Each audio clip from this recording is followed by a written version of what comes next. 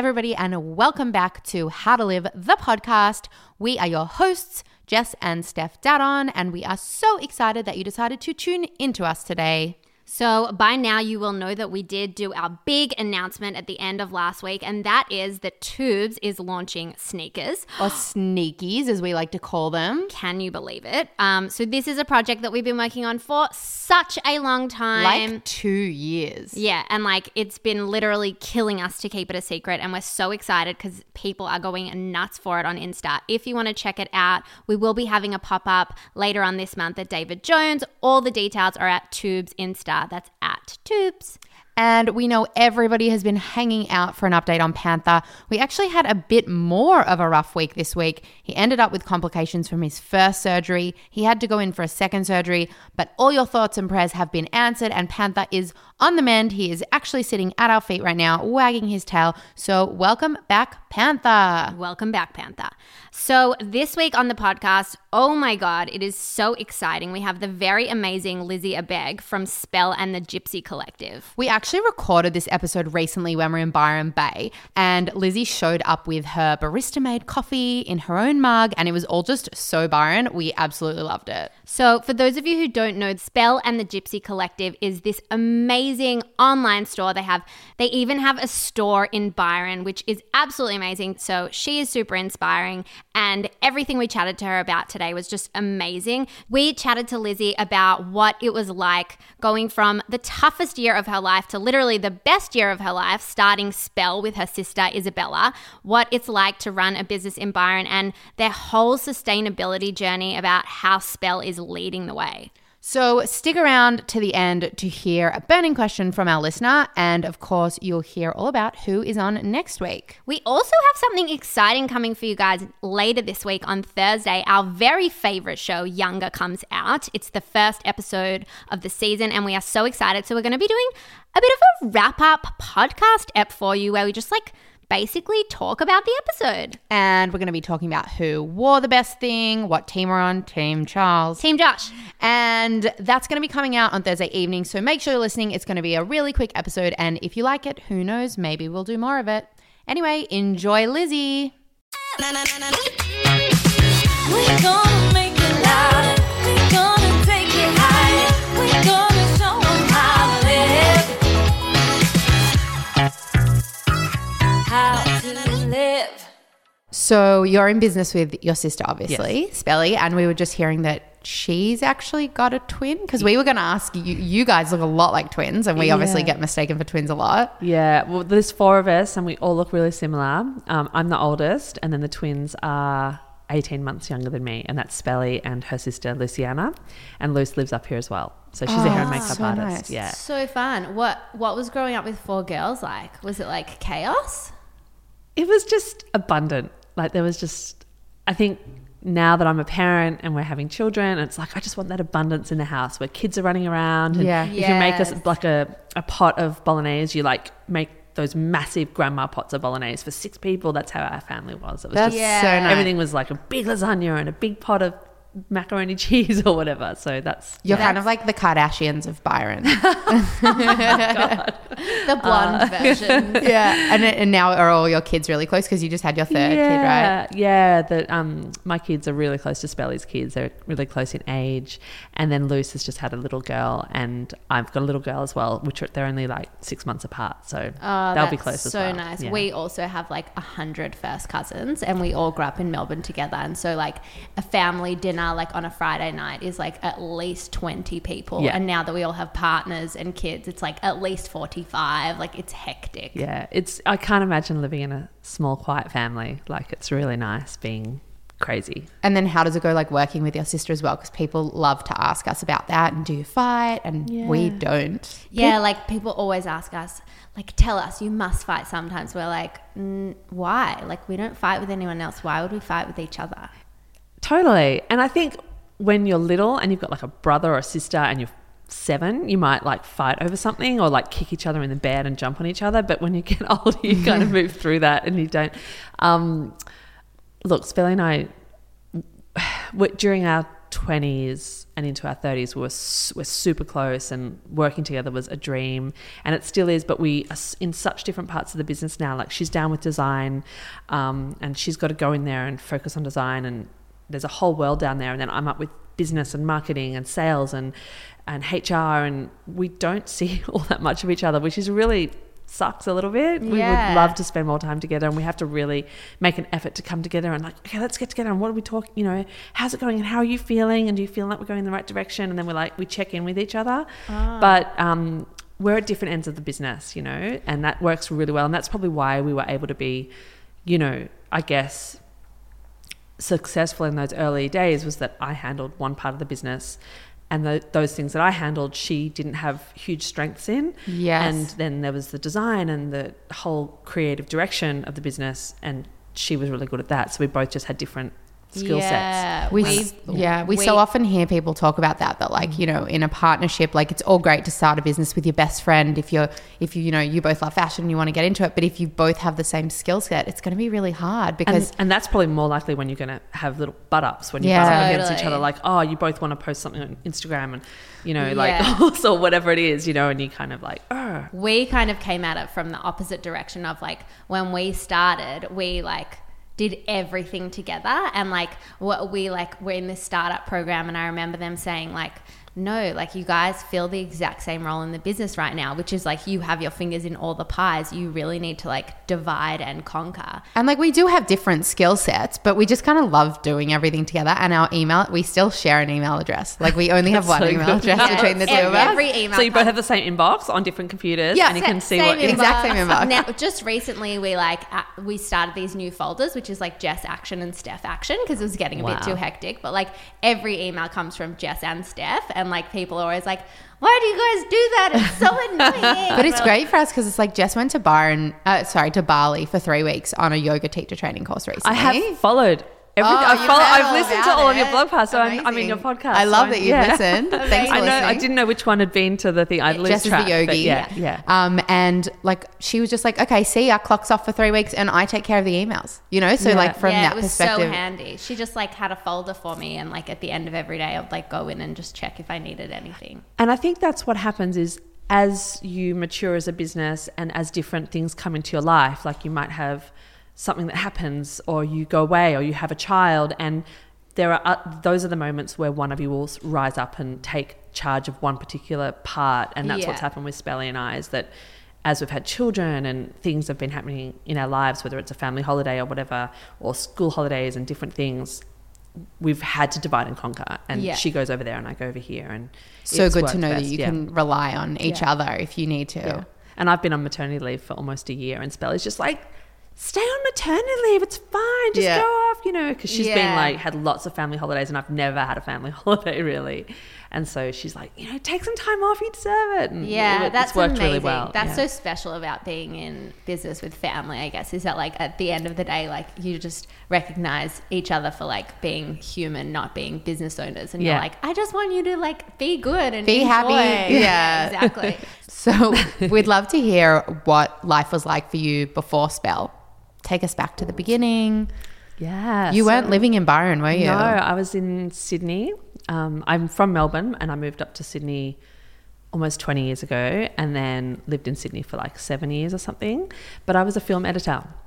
So I was a freelancer, and a completely different career, nothing to do with fashion, was never interested in fashion. I loved dressing up, and I was always very creative in the way I expressed myself through fashion, but I wasn't a designer and nothing to do with that.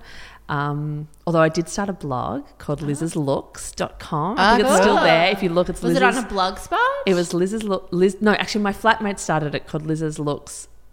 Liza, because she calls me Liza.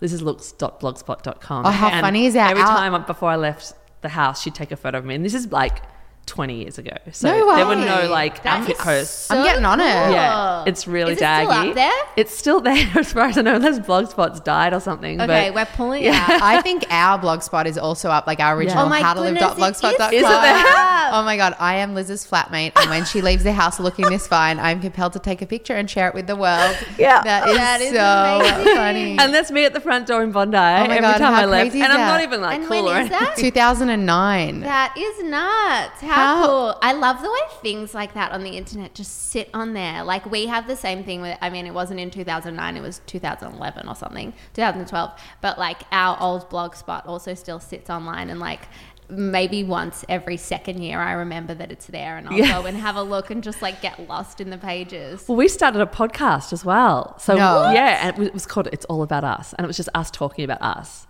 What? Where did you post it? Well, it was on iTunes. If you actually look at there, it's still on iTunes, but because it was meant to be housed on some server and then that server's died, it's not there. So it's there, but you can't can't listen listen to it, to which it. sucks because it was really good. How have you even heard of podcasts Well, at that this is the point? thing. Did you is call that it we a were podcast? Yeah, it was it was back. There were podcasts. Ah. We had this aim to be like on the top philosophical podcasts or something. If you took it, that we'd be there. And Well, obviously, you were we probably did two the top. episodes, and it You were was, probably the top because they're probably only like one other one. You know? Like Did you 4 get very podcasts. philosophical in your early 20s? No, it was just like dissecting the world as according to us in our, I don't know, I probably would have been like, I don't know, early 30s, I guess I was. But So fun. I know, but I was ahead of the trend But somewhere I'm with genuine. podcasts and Yeah, like outfit posts. honestly, you're like a huge futurist. Like, how did you kind of know? Did you see them as trends coming up, or it was just a bit of a Well, coincidence? do you know what? It was actually my flatmate. She was the one that started lisaslooks.blogspot.com, and then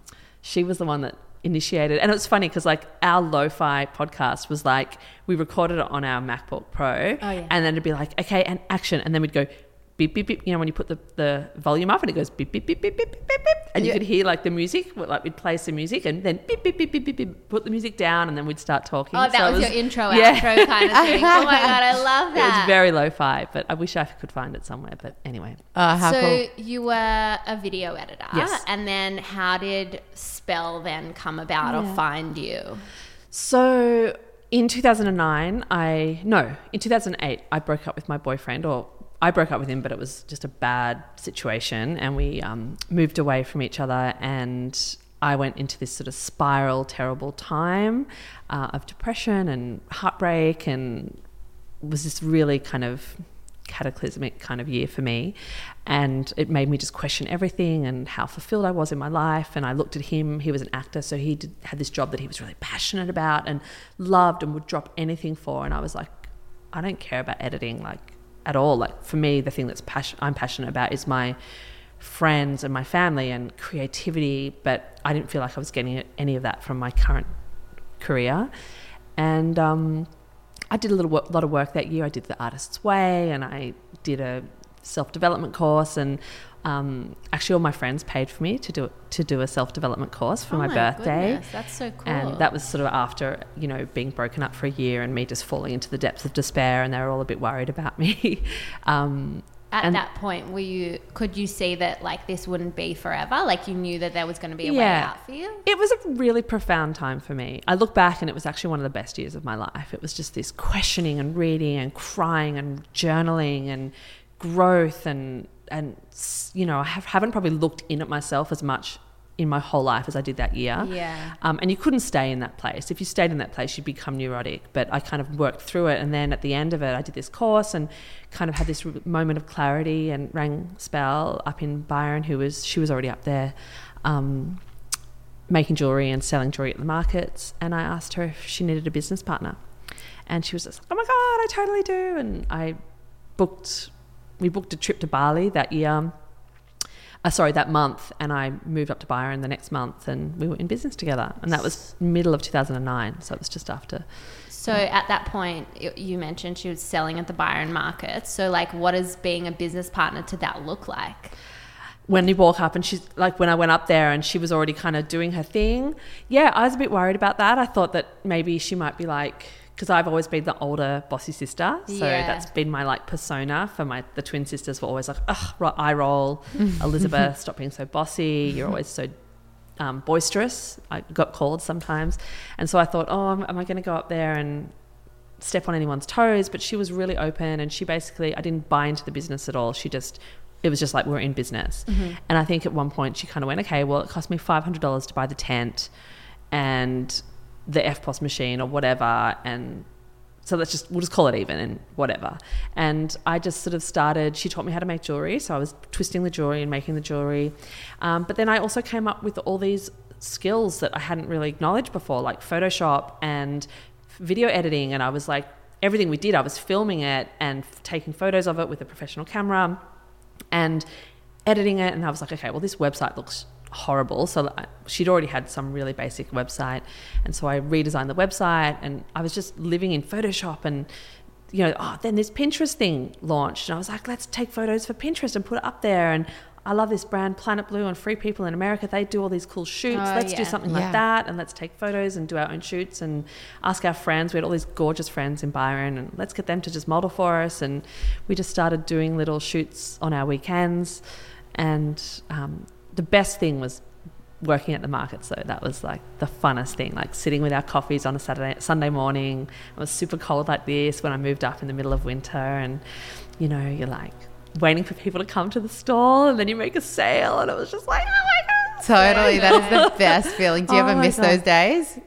I don't miss them because they were a lot of work, especially the physical labor in setting up a market stall. And our stall wasn't like a table and a tent. It was like a table covered in like old curtains that we'd got from the op shop, and then we'd pin the whole store up with pins. Like the sign was like this big canvas thing that we'd hand painted. You know, it was just this debacle. It took about 90 minutes to set up. Yeah. So it was so much work, but it was probably one of the happiest times of the whole business was sitting there in the sun, and, you know, the dude would come around, take your coffee order, and he'd bring you coffee, and then and every time we made a sale, it was just like the biggest endorphins rush. Yeah. And I miss that when it was like you sell a necklace, and it was actually the best thing ever. And I remember once going into a Thai restaurant, or Asia Joe's in... Oh, I love Asia Joe's. yeah. I ate it last night for dinner. Yeah, so I went to Asia Joe's, and one day I remember when I just started, and like I ordered like, you know, whatever it was, and I looked at the guy who was taking my order, and I looked at him, and I just sort of looked at him like with this camaraderie of like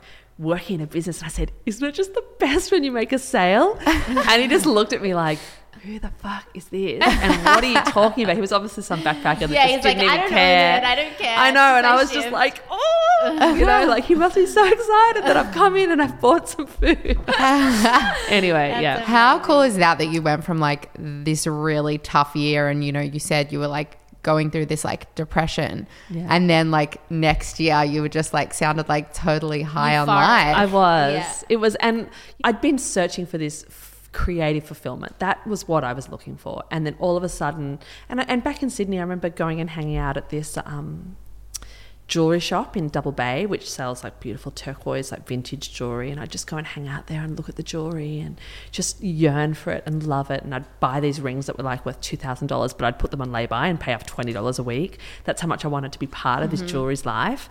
And then I was up here and I was making my own jewelry and buying turquoise stones and doing it myself. And it was like all my dreams had come true. It was the best. So cool. Totally. So how did you kind of take it from that level to like just jewelry, where now like looking at Spell, it's like Clothes an empire? Well, we started already. Spelly had already started. When I say Spelly, her name's Isabella, but when we were sisters and we'd scream to each other across the house, it'd be like Spell, Spelly, and that's how she became Spell. And was it through, like, had she named the business already when you got into it? She was calling it Spell, but we thought we needed to change the name, so we sat around in Bali drinking our like cocktails, trying to think of new names, and we came up with so many names. And I was dead set on changing the name because I thought it's not a very good name.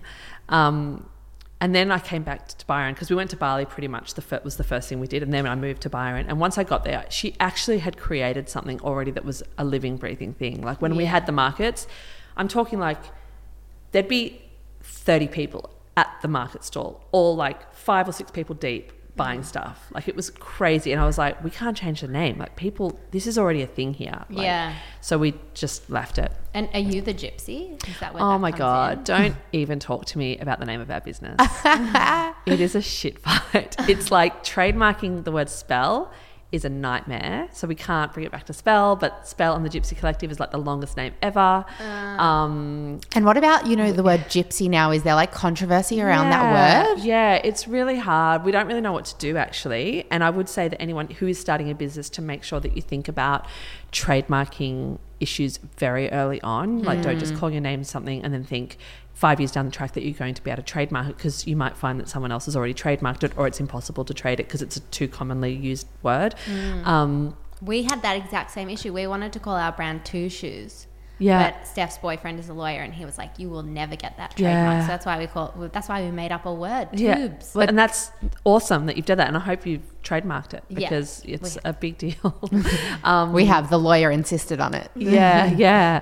Well, we didn't even think about talking to a lawyer in those early days. And yeah, basically it was like back in the early days, it was 2009. And when you Googled spell, you'd get all these magic spells. Yeah. And then if you wrote spell jewelry, it said, how do you spell jewelry? In America, spell jewelry no. is this. And in Australia, this is how you spell it. And it was just a Google nightmare. funny. And I was like, okay, we need to have something else. It needs to be something else. And I probably should have called it Spell Byron Bay, or I should have called it anything else. But hindsight's 2020, right? Yeah. And at the time, we had this office that we'd sort of sublet to all these different artists, and we had this little shop out the front, and we sold all this different vintage stuff and art and our designs. And I just kept thinking Gypsy Collective. Like, it just felt like we were all little gypsies who'd floated into Byron, and we were so floaty and happy. And I loved the term gypsy. It reminded me of Stevie Nicks and that Stevie Nicks song.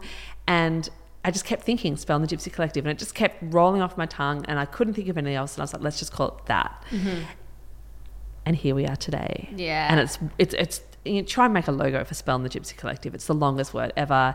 And then now also the kind of cultural appropriation or cultural element of gypsy, which I had no idea that there was. And it's, people say it's, none of us did in 2009. No. Yeah. So how international are you guys now? Well, I mean, every business is international now, Yeah. because you're selling online, and anything Well, you when sell. you have all the celebrities wearing your clothes, I think you're a bit more international. Well, yeah, I mean, we have agents in America, so probably America's the market that we've moved into with the most sort of energy. But eventually we'd love to do more stuff in Europe as well, and that's where it could become problematic with that name. So Speaking of... watch this space. Okay, cool. Yeah. Speaking of celebrities, we've seen you have a lot of incredible celebrities.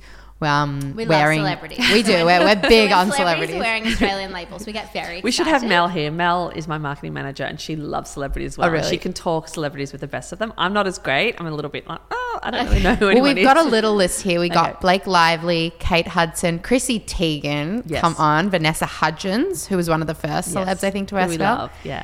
How does that feel? Like, when you see a celebrity wearing your pieces, is it still just like a rush, or are you just not a celebrity person and you're like, I like anyone wearing my pieces?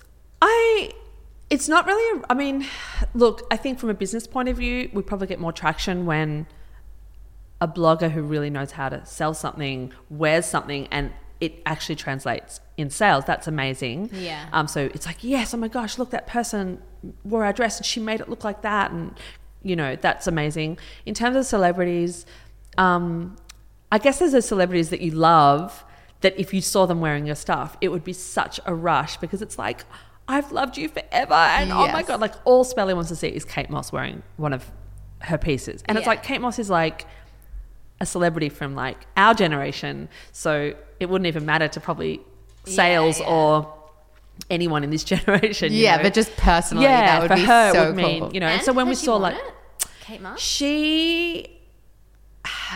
we did end up giving her a gift because she was here for a music festival once, and we gave her a gift, and her daughter wore some of her stuff, which was pretty cool. But That is Close. cool. yeah. But when Blake Lively wore something, it was like, she's a really stylish, beautiful, positive, amazing woman who I really look up to, and it was beautiful to see her wearing our stuff. Yeah. And yeah, so I'm sure there'd be different people who I'd get super psyched on if they Who's wore your our stuff. ultimate? Oh God, I don't even know. I know I'm really terrible. You're with like, all the celebrities. ultimates are wearing them Yeah, right now, no, so- I think, I mean, Kate Hudson, like, surely you go crazy over that, no?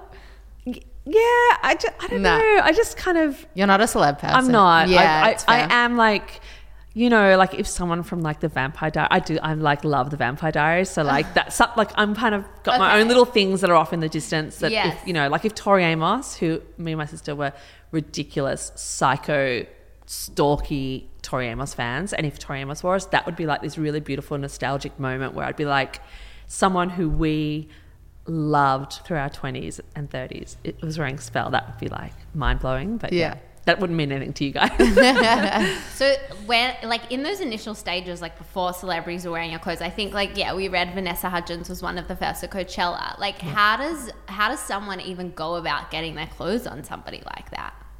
How did she? I don't even know how she got that. Maybe she got it. I actually can't remember how she got it, but I didn't know who Vanessa Hudgens was. But then No I High heard- School Musical? No, it's just a little bit. Yeah, I after know. My time. Even I'm too Yeah. old for it, but I loved it I may anyway. not. But once, like, it was a big deal when she wore this red jumpsuit.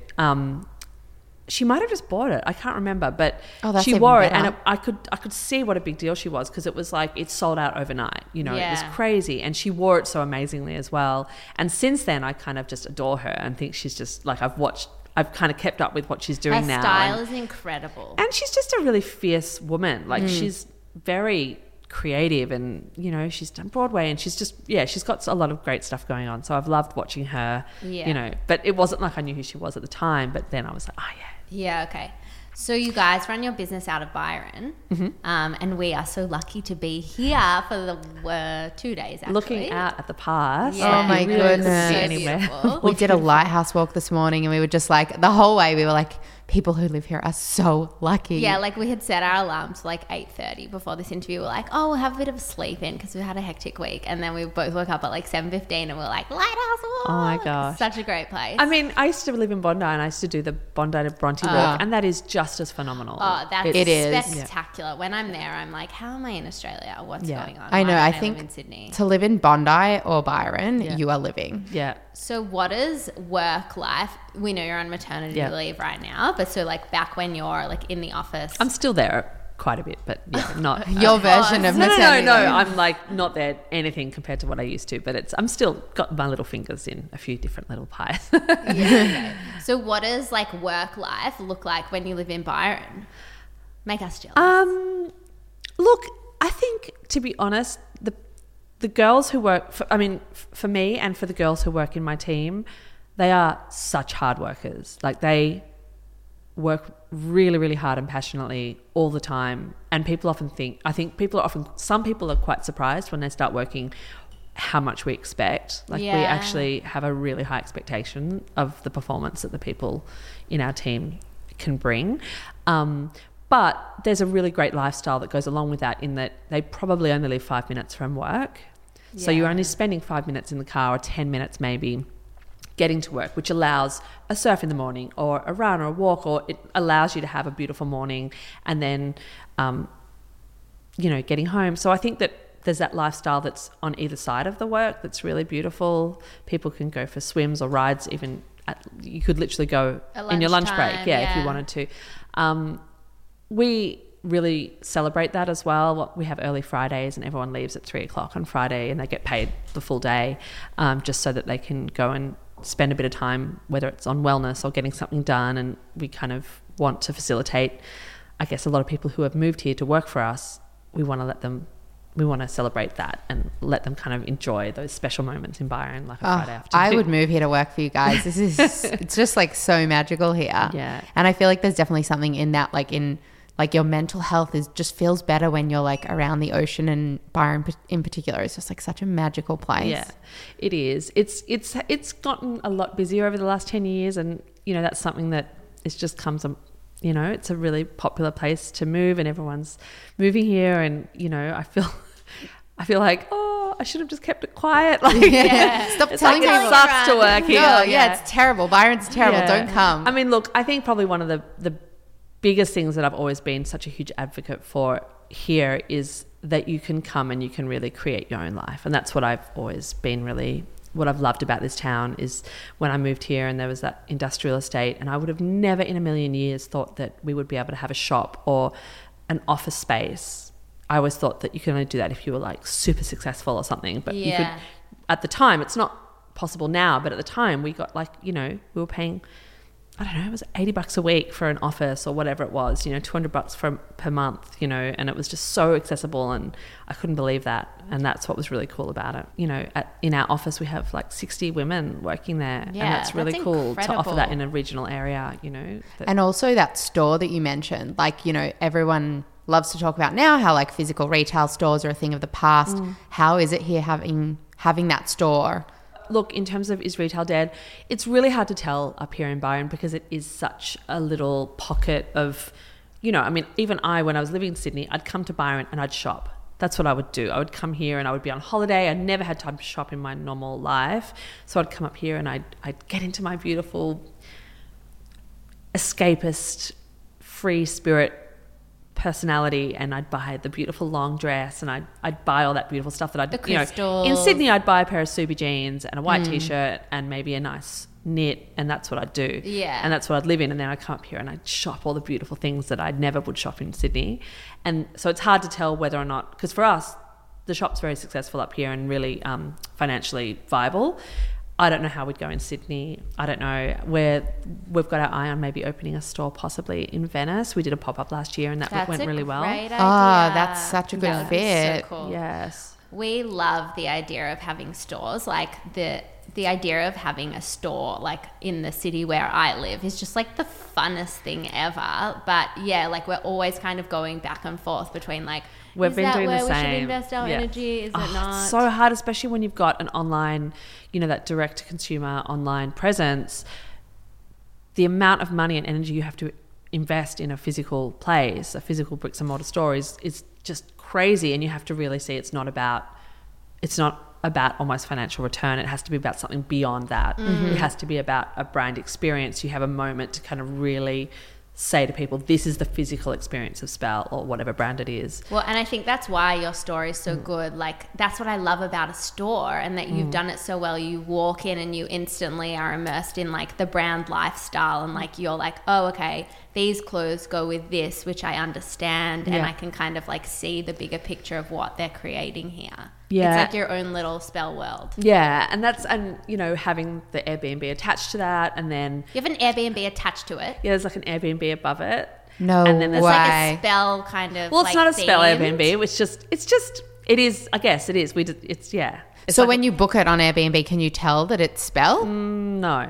You should what's it brand it. That's Well, really it's just cool. called the Cactus Rose Villa. So Yeah. cool. That's amazing. I love that idea. But so there's that, and then there's the courtyard at the side, which we have lots of events, and we're able to kind of do lots of activations in our courtyard, and that's what we love about it. It's not just a little store; it's got all these other elements around it that weave into the lifestyle of it. Yeah, So okay. yeah, and that's what we'd want if we were going to open one somewhere else. But Yeah. I'm fascinated by the whole conversation about bricks and mortar versus digital and online, and you know, on one hand, you have so many brands saying they started online and they're all starting to open up stores. Like you look at someone like Reformation, who are like growing so amazingly in America, and they're opening up stores here and here and here, and there must be something to that. Yeah. Having that physical experience really does extend the customer's experience. Well, we recently went to, at Melbourne Fashion Festival, we were on a round table with a bunch of other brands, and we were really surprised that a lot of them have physical stores. Like there was Bull, there was Vic and Woods, is obviously like much more established. And pretty much everyone sitting around the table had a bricks and mortar store, at least one that did really well for them. Yeah. And I was really surprised by that. And for us being shoes, there's definitely something in that, like people want to try them on. Yeah. So we kind of left that and we were like, oh, okay. Like, you know, because you hear so much about, We love a pop-up. Yeah. Like that, Well, I we mean, always that's- usually do a pop-up like for a couple of months around Christmas. Yeah. But yeah, like the idea of a physical store, I just love it. I think so many people are using pop-ups to kind of be able to achieve what you want to achieve for an online store, but not sign a 5-year lease. It's going to Yes. sort of, you know, it's so hard to know where to go. And I mean, myself, I don't go anywhere to shop. I just shop online, and I don't shop physical anywhere. Well, Yeah. I love physical shopping. Like Steph loves shopping. I love too. the online as well. I am obsessed with physical shopping, but like even now in Melbourne, like I don't know when the last time you went there is. How but far there's would you one- travel for a physical shopping experience, though? Or would you just if go to I ones? knew I was going to find something great, far. Yeah.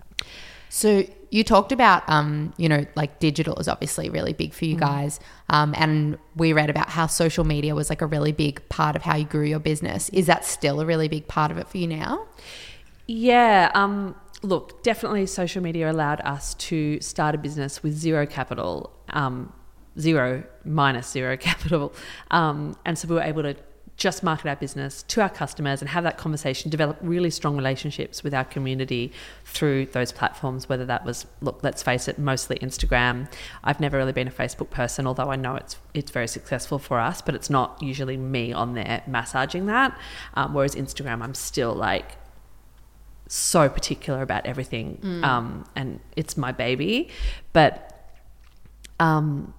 it's been really important for us to diversify that as well. I think obviously the algorithms on Instagram have made it that you can't just rely on that anymore. And I mean, obviously that happened first with Facebook, where it used to be that everything you posted, everyone saw.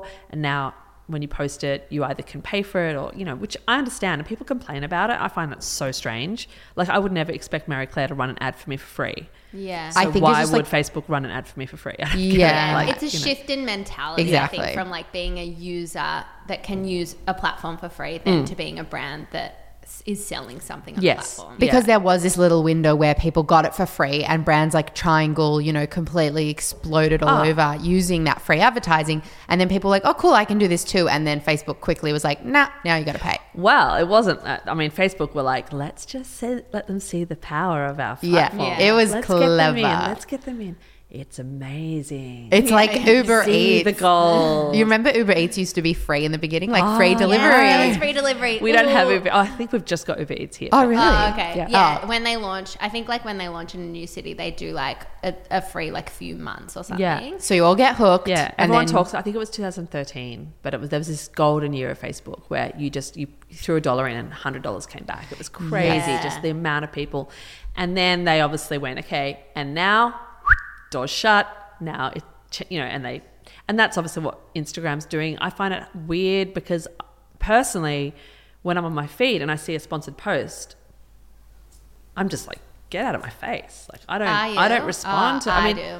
I'm like, oh Yeah, my it doesn't God, matter to Facebook me. knows me so well. I love that. I love that. Look, I must admit, I have clicked through to a few things. If it does know you well and it shows you something that you really want to see, then I guess that's cool and it's Yeah, exciting I when you actually find appreciate something. it because Yeah. like I'm always on the lookout for a new brand that I haven't heard of, Yeah. and that's what they show me. Yeah. But I think for you guys, like you do imagery so well, and that's such an important part of it that I think like some smaller brands are just like, oh, just like take a photo of my product, slap it up there, that'll Yeah. sell. But for you, you look on your Instagram and you just like get a sense of the brand instantly. Yeah, I mean, it's something that's always been at the heart of our brand was that storytelling element. And that was me coming in from a video editing place. And even before that, when I grew up, it was all about visual diaries.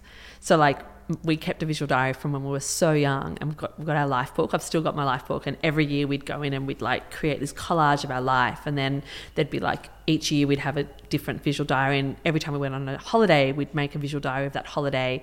And my kids are doing that now, so they sounds have life amazing. book, I and don't have a life book. they've got Polaroids, and they take photos, and they collect leaves when we go camping and stick them in and make I'm teaching them to create that visual storytelling element, hopefully that they can have that rather than learning it to do it on Instagram, because I felt like people talk, I've even heard you guys talk about that kind of highlights reel that Instagram has become, but for me it's just been my visual diary but in digital form, and that was how I told stories, was the beautiful things around me that inspire me go into my diary, but now they go on Instagram as well. So do you still keep like a physical visual diary? When I travel, I do. Yeah, but I really do it with the kids now, I guess. Yeah. But I kind of have driven that. Like I'll make sure I've got a diary every time we go on a holiday. We've got a beautiful book that we can then start to collect little bits and pieces and take photos. And even if we're taking photos with a camera or on our phone, when we're on holiday, we'll stop at, like in America, we'll stop at like the Kmart or the Walmart and get our photos developed so that the kids have got them in the pocket in the back of their visual diary. They can constantly be collaging, like when we're on holiday, we're at a hotel, sit down with your diaries, you can do some collaging, and they'll be cutting and sticking. And That's such a great idea. Isn't it? That's Yeah. so nice. so love that for me that. is what Instagram is. Yeah. It's just, so for me, I wouldn't put a boring picture in my diary or like a family photo album. My parents were photographers, and they had a dark room in our bathroom. So we grew up with our parents like constantly developing photos in the dark room, and they wouldn't have put a boring picture in our family photo album. It was always, you know, the best moment or the holiday or something interesting that happened. And so I kind of get that highlights reel element of Instagram, and I don't see it as like it's curated, but that's what you do with a photo album, right? It's Yes. a curated collection of memories. That is completely what you do, and I guess that's why it's kind of gone in the direction that it has. Yeah. But then it's like then taken one step too far Yes. when it's like infiltrating everybody's brains that Yeah. oh, this is the glossy Well, way that everyone. but also the lives, and I bullshit. don't Like feel people go that. to a cafe, their kid's crying, they spill a milkshake, they manage to take a nice photo, and then they post a picture saying, "Morning at cafes," but really it was a Yes. horrible morning, and Yeah. that's the element that's Yeah. kind Well, of because- taken it to that. Ugh. And you're doing the visual diary for yourself. You're not doing it to show everyone and be like, look how good my life is. Yeah. You're doing it for yourself, and so you can kind of see your memories there in a book. And I guess that's where social media has this disconnect, because suddenly it's like we all have access to it, and millions of people looking at everyone else and going, my visual diary doesn't look as good as everybody else's visual diary. Yeah, yesterday when we were at this conference, Retail Global, and they were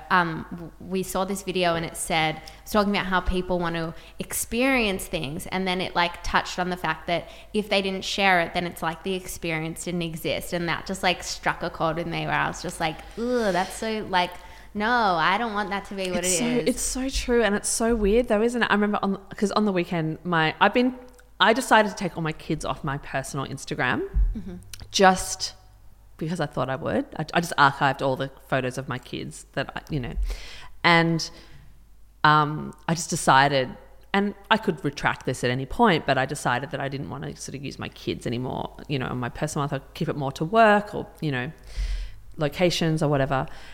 And then my husband went camping on the weekend with my 2 kids, and he was sending me photos. And in the past, I would have posted a photo of them camping because it's cool, and they're camping, and my son's surfing, and they got photos of their cool tent, and I would have put it up there, and it would have been great. But I was like, I was really torn about, am I doing this just to say to everyone, sucked in, my husband's taking my kids camping, and it's so cool. Yeah. So I just didn't do it. But then it was like, no one knows we went camping. Yeah. Totally. And there's nothing wrong with sharing it, because I think like just as humans, like we want to share when we find something cool, we want to share it with people. And there's just like that, just the fact that you're aware of it and you're not going to be just doing it to be like, look at me, it's okay. You don't have to feel guilty about wanting to share great moments that you had.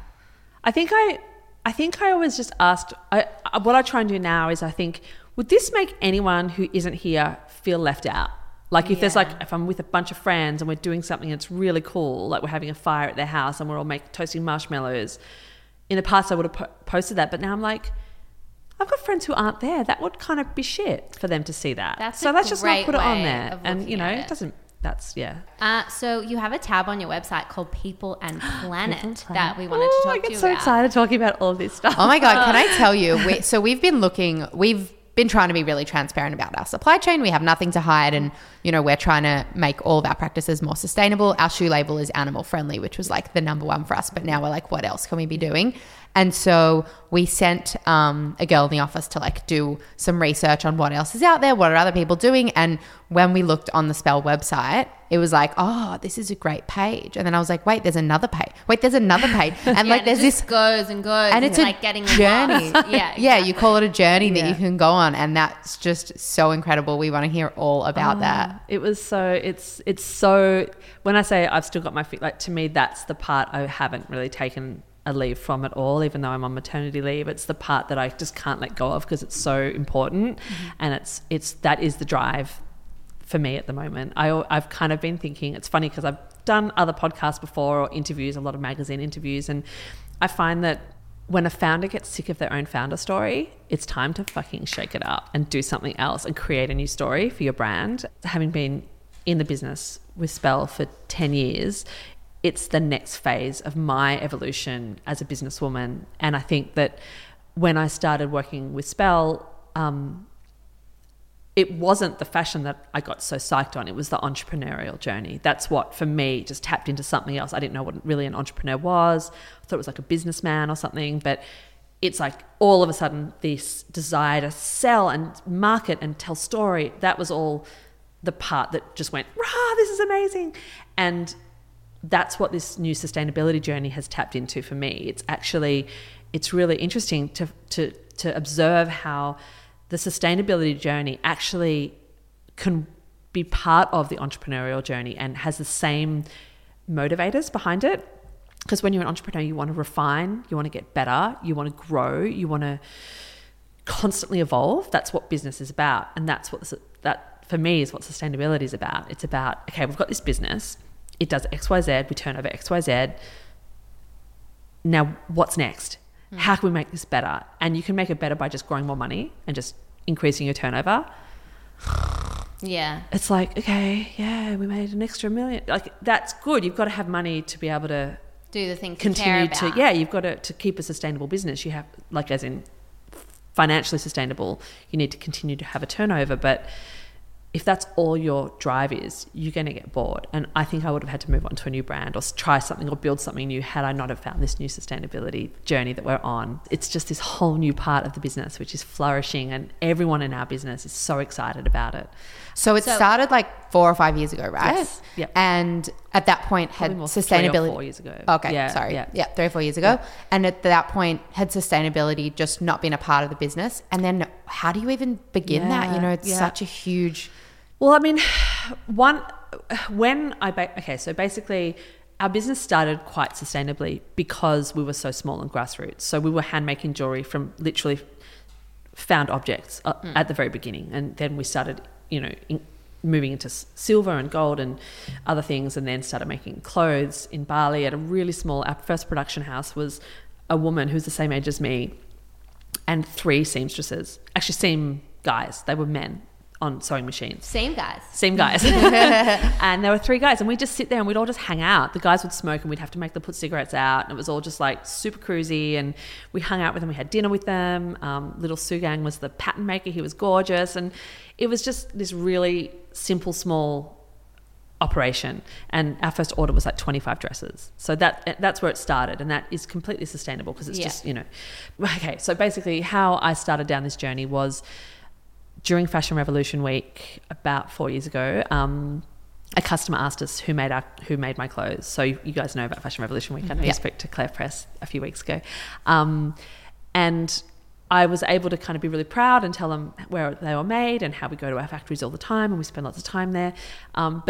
As I was sort of going through that process of answering that question, I kind of was like, well, how do they know we're telling the truth? And how do they know that, I don't know, I just felt like we were kind of just saying, we have a code of conduct and trust us, it's all good. Yeah. And it was, but how do they, it's just the first step. Yeah, but and I there's didn't so much know about more. accreditation or like verification or any of that stuff. And that's when I started to literally Google like sustainable fashion. Like how do you, and that's when I started finding out about RAP or SEDEX or GOTS and all these different accreditations. What are all those words? So they're just different verification processes basically, or different auditing bodies that can basically go into your factory and they go through a checklist and they check off that all of these things are being adhered to. So all of a sudden I started learning more about the environmental side, and I was starting to listen to podcasts and research and blogs and books, and everything kept coming back that it was not just people, it was planet as well. And that's where we really started to, and I mean, back to that beginning where I saw podcasts and blogs and having that little bit of a vision and being such an early adopter on social media, I just knew 4 years ago that the sustainability thing was going to become really important, and it wasn't just going to be a let's do this because our customers are asking, a few customers are asking for it. It was like, I think it's going to get to the point that you're not going to be able to run a business if you can't back yourself and be accountable for the way you're running your business. Yeah. And it feels like that's the direction that it's going. Definitely. 100%. Like even when we look at our practices, like it's funny because transparency, like I totally understand that. I like fully recognize that it's the first step into becoming kind of more environmentally friendly. But like when I really sit there and think about it, I'm like, it's not good enough. Like we, not just transparency. Like we need to be pushing for this. We need to be researching for that. And like we're also just kind of like beginning this journey of like, yeah, as Steph said, like animal friendly was our number one, but now like what else can we be doing?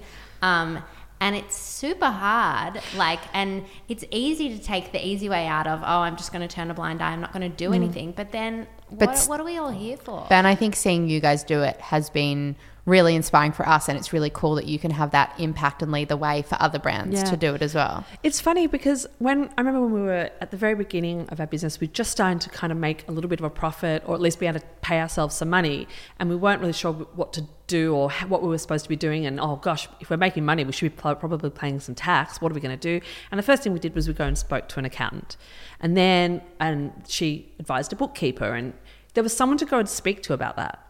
Whereas 5 years ago, you wouldn't say, okay, so where's our social responsibility consultant? Oh yeah, look it up in the yellow pages. That wasn't a job, and it wasn't something that a business had to invest in. Yeah. Whereas now you could actually go and get a sustainability consultant. They're still rare and they're still specialized, but I'm hoping that anyone who's starting a brand will have the foresight that we didn't have, which is to ask for that third party help. That we now have a sustainability consultant that we can ask, and we can ring up and say, like, this is a factory that we're thinking of working with, and he can help us. And like, I don't know, it's like you said, it's really hard because we didn't know what we were doing, and we were literally Googling how to be a sustainable business at the beginning. Same. And I also think like just with brands that are kind of leading the way, like Spell, like it's amazing that you're able to like share all of that on your website and everything, because I mean, like it, rather than, I guess it's like that old school looking like everyone's a competitor. It's like, no, in this instance, like we're not competitors. We should all be working together to share that knowledge and kind of move towards a more positive future for everybody. That was probably one of the driving forces of when we kind of went, okay, this is going to be a thing and we're going to take this on. And at first we were super scared. We were like, if we mention the word factory to our customers, or China, like, we felt the same. Oh my God, like what if they like? It's ugly. Factories are ugly. Yeah. They don't have. Like a caftan. Oh my God, there's not like reclaimed wood beams at the whatever. It's what? How are we gonna tell this story? Or should we? And what happens if we do? And are we going to open a can of worms? And we just thought, let's just go the whole hog. If we're going to do this, let's just open it up. Let's really tell the story, and we'll use the way that we tell story, which is with beauty and inspiration, to tell that story. And I did the same thing. I went around and looked at a whole bunch of other websites to see what people were doing, and at the time, they weren't doing that much, but a few people stood out. A few other brands stood out at sort of doing a good job at telling that story, and I was really inspired by that. And it's been probably one of the best parts of it, is to create a journey that people can learn from, because we're kind of learning as we go as well. We've only just this last month hired our first like a proper sustainability person on our team. Cool. And even she's teaching us so much. It's incredible. But well, we I listen definitely to Claire Press all the time. Oh, and lots amazing! of other She's podcasts. incredible, So and the fact that so many people have access to everything that she talks about just by following her on social media is amazing. And we definitely encourage people to go on the Spell website and check out that People and Planet tab and go on the journey. Yeah. For sure. So should we head into some quick fires before we wrap up? You have a facial to get to. I do. And we're going to go to brunch at Bayleaf, which I'm so excited I'm about. so excited, and I'm going to Looking call forward for an update on Panther because hopefully he's feeling a little bit better. Oh, yeah. So as you would know, because you listen to our podcast or you've listened to a few, we end all our episodes on some quick fire questions. So we'll just throw them at you, shall we? So speaking of cafes, what is your favorite cafe in Byron? Oh my God, I'm so bad at quickfire. Favorite cafe? Look, Sparrow it's not a cafe, but it's like a hole in the wall, but it's where everyone gets their coffee here. Do they? I assume in Byron you cannot get a disposable cup. You Sure. can get Really? one, but you're looked at very and they have a box of cups that you can just get they have cups there that you can use because it's just a takeaway place. Okay, because you showed up with your own coffee in your own mug this morning, which I just loved. I felt like that was so Byron. I have not used a coffee cup for over a year. Same with plastic bottles. I just draw a line. I'm like, I will go thirsty and I will get parched and sick and keel over before I buy plastic bottles. It's terrible. Plastic bottles is such an easy one to get rid of. Yeah. But can I tell you, on planes, they still hand one out to every single person. I think that's changing. Didn't Virgin or Qantas You'd or hope someone? so. I think Qantas should All they change. need is one person to change it. Yeah, everyone will. And then the other day I stayed at a hotel, and it was a really nice hotel, and they gave everyone plastic bottles like all the time. And I was like, you could just give everybody like a branded flask or thermos when they arrive, and then everyone's going to be walking around with your branding and take it home with them, and just have water stations Or around. even just a glass. Yeah. Just give us a glass Yeah. these days. I think Yeah. people are all they're expecting. We had, in our office, you can't walk in with a plastic bottle. There's no coffee cups, no plastic bottles, no plastic straws or plastic bags. And we had a shoot there one day, and the shoot team, what do you call it? The crew rocked up with plastic bottles, and everyone in our office just was freaking out. And you could just see everyone's eyes just like, everyone was looking around. I was feeling really nervous. It was like, That's so everyone got cool really that that's sick. where It your was office is really at, big though. deal. Like, Yeah, that is cool. When we were in Bali on the first day, like our villa said to us, like, we don't allow any plastic bottles, plastic bags, whatever, while you're here, which I thought was so great. And a couple of the girls were like, I have a plastic bottle in my bag. They were like, uh-oh. Take They it also back said with no you. wine. And my housemate was like, I've got wine. Are there any other sustainable labels that you love? There are a lot, but I don't really buy clothes myself, but I'm loving what Reformation are doing. I think they do really well. I like how they have an impact report, and they're kind of measuring their emissions and their water usage, and you can sort of see that when you're buying the actual style. Like, I think that's really cool. It's something that we haven't quite done yet. So what app do you spend the most time on? Probably Instagram, and also the editing apps, like the Oh, do you have any great editing apps? I use Tezza, and I use Lightroom.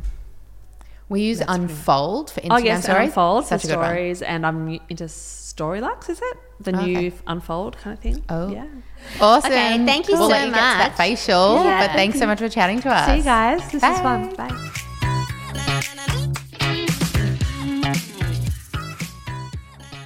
Wow, Lizzie is just so amazing. Literally, the minute she walked into our house in Byron, we just had this instant connection with her, and it felt so special to get to sit down and fully just pick her brain about her whole journey. I particularly loved everything that she said about sustainability. When she was talking about their journey that they're on right now, you could literally just see her face light up. You can tell how passionate she is, and that is just so inspiring to see. So this week's question comes from Ben on Instagram. Hey, Ben, shout out to our male listeners. Love that. He has asked, if you were starting a business, what are the first 3 things you would do?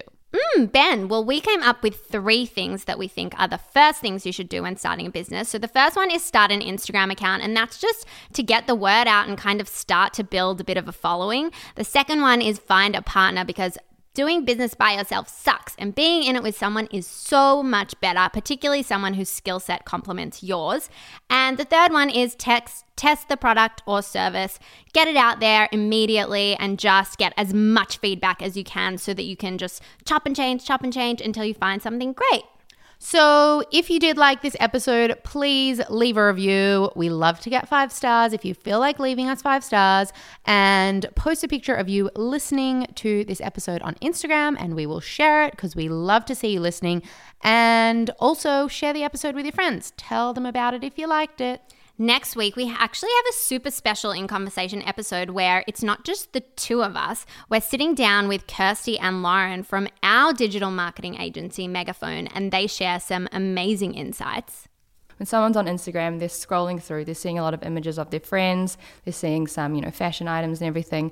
If you go and chuck in a white background shoe image, it's sort of going to disrupt their feed.